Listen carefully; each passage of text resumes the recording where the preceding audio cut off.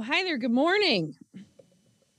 Our scripture is Matthew chapter 19, verse 14. Here it goes. Well, I'm sure we've probably heard it before. Jesus said, "Let the little children come to me, and do not hinder them, for the kingdom of heaven belongs to such as these." This is the word of God for the people of God. Thanks be to God. Will you pray with me? Holy and gracious God, we thank you for this word. And God, we pray that your Holy Spirit would again just open our hearts and allow our minds to receive a word from you this day, the word that you have designed for each of us. And holy God, I pray that you would take these words of mine, that you would turn them from water into wine, because God, we know that you take the simple things of this world and you'll do miracles with them. So do that again now here in our midst this day. In Jesus' name, amen. All right, well, we're going to start out with a little more singing. Are you ready? Let me see your light. Come on. Come on. All right. This little light of mine, I'm going to let it shine. This little light of mine, I'm going to let it shine, let it shine, let it shine, let it shine. That wasn't so hard, was it? Do you maybe even have a memory as you started to sing that, of singing that as a child? Perhaps some of us have done that. How many, if you remember it as a child, remember that you didn't just sing it, you screamed that song, "This little light of mine," right? Because it was just so much fun to sing. We had so much fun with it and all the different verses that we would put to it. But there is something about that I want us to really think about and consider this day. We are giving Bibles to some of our kids this weekend. And you know, if you've been one of them as the years have gone by, or perhaps a little older, or your children, that third grade is when we have designated to do that. And it's a special time, of course. I mean, you see the little expression on their face, and they're just so excited to be handed this big, thick Bible that's theirs. It's not the little one with pictures that they had growing up and that you might have read at bedtime or at some other time during the day, but it's their very own. And it's an exciting thing. And, you know, whenever we do that, we pray with them, and we actually ask our congregation. You've done it here before, where we've invited you to respond with an affirmation saying, we're going to pray for you, and we're going to encourage you and your families, that you wouldn't just allow this to be something that you take home and put on a shelf, but that you use and you read and you share the stories of faith with one another. And we affirm that and tell these families that we're going to encourage you.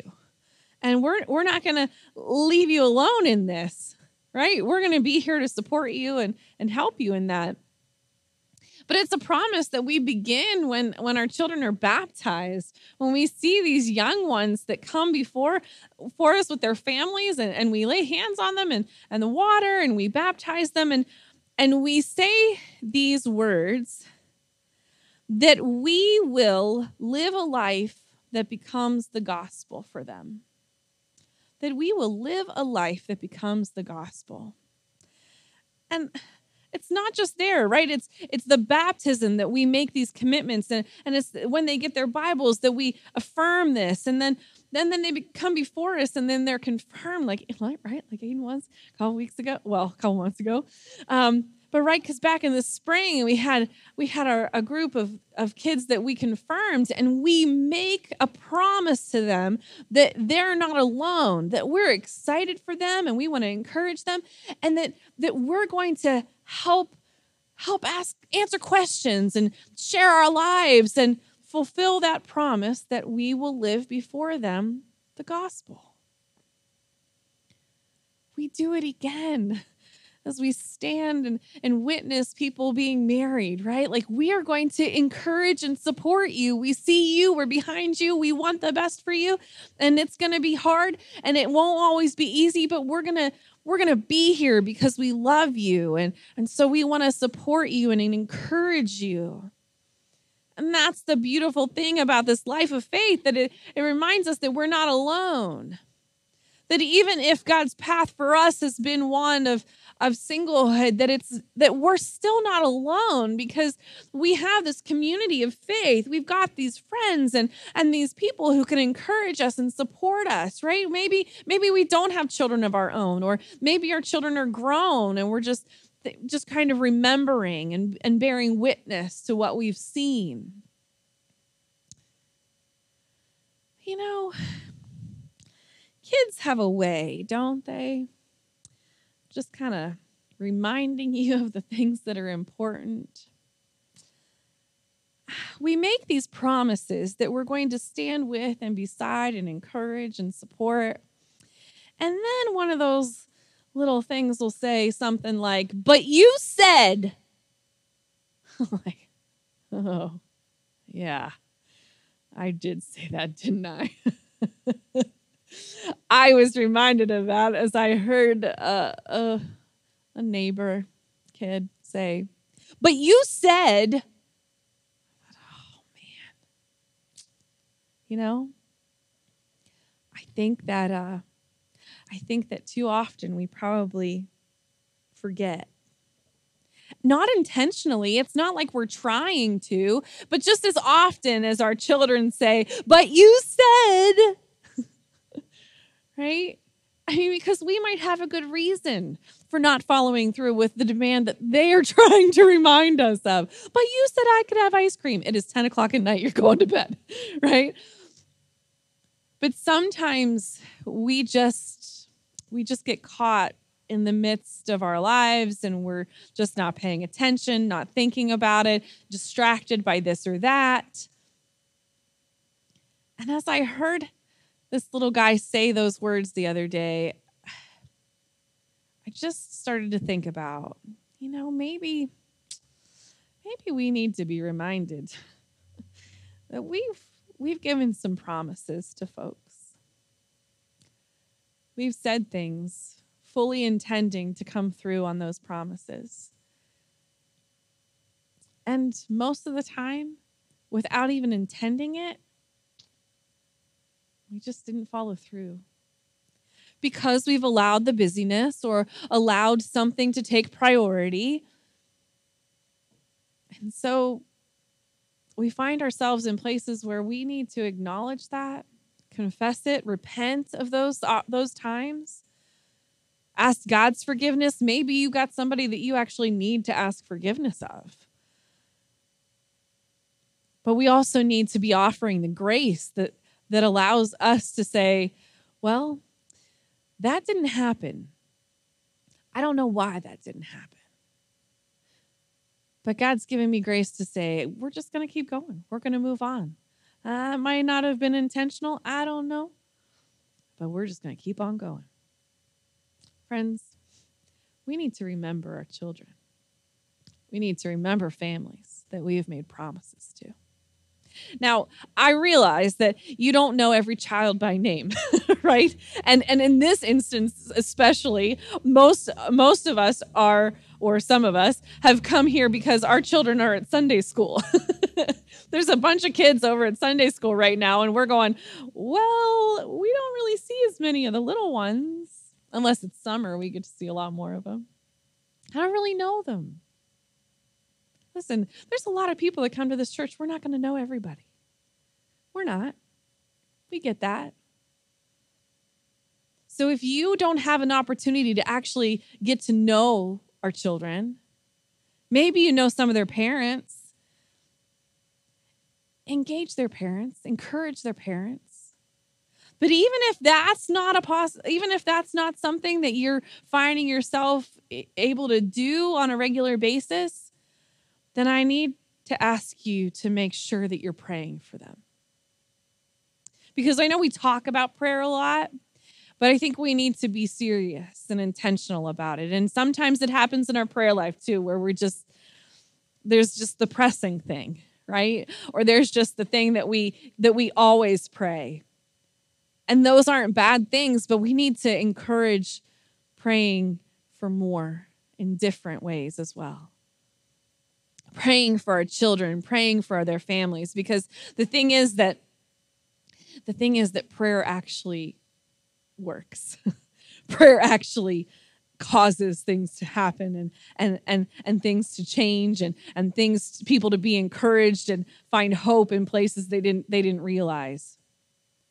And yet sometimes our prayers, even when they are faithful, they're ones that we might not see come to fruition in our lifetimes.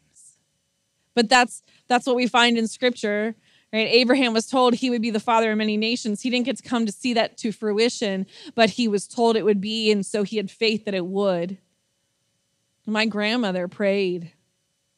She prayed daily for her family, that all of us would know God and that we would come to church. And don't tell anybody, but my cousin started going to church just a couple months ago. Glitter Grand didn't get to see it on this side of heaven, but her prayers were faithful, and they come to pass if we're faithful. So pray for our children. Pray for their families. I don't know, maybe the Spirit's convicting one or more of you and just really telling you that maybe you need to volunteer with our children's ministry. Whoa! I know our children's director would not say no. She would gladly welcome you. But mostly, we need to be mindful of our community of faith. That we do and need to take seriously the things that we have said we would do and acknowledge that every single person that walks through our buildings is important. They have a purpose and that they need to be encouraged. They need to see us living out the life that we promised they would see. So whenever you hear someone say, but you said, I know, buddy, I said you could come play with the dogs. Come on. You can come next door and you can hang out at my house for a little bit. You can play with the dogs. Might only be 10 minutes because I don't know if I can handle all your energy. But I said it, and I want you to know that I mean it. Because yes, we need to be true to our word. But here's the point. It's because our God is so good and so great. It's because our God is so faithful that we can't help but live it out. Psalm 78:4. It says that we will not hide from our descendants. We will tell the next generation the praiseworthy deeds of the Lord, his power, and the wonders he has done. Yes, we will tell them, even if we become the crazy granny or the weird aunt or, oh my gosh, if you heard my uncle. It's okay. We need them to hear again and again. That's why in our family, we knew when we sat down to dinner, we'd all take hands and we would wait because Glitter Gran was about to pray. And after her 5-minute sermon, she would say, Amen. But we know it. There is no doubt that she told her generations of the goodness of her God, of the praiseworthy deeds that he has done. So, my friends, let's not fall short. Let's stand back up. Let's live this life that we are called to, not out of duty, but out of our great love for our God. recognizing all that he has done, recognizing that there is hope for all that he is yet to do. And let us not fall short in telling the generations, praying for them, praying for their families, letting it be known that we spoke of the goodness of God. Will you pray with me? Holy God, I know that we make promises, and God, we recognize those times that we need to repent, those times that we have fallen short, those times that we have not done what we said we would do. So gracious Lord, will you give us the confidence and the boldness, even the transformation of heart or mind, if that's where it's needed. Because God, we want to come through. We want to come through for our children and their parents. And not only that, God, but we're coming through for you because we are going to take seriously the call upon our lives to tell the generations of all of your praiseworthy deeds, your goodness, your glory, and your grace. In Jesus' name, amen.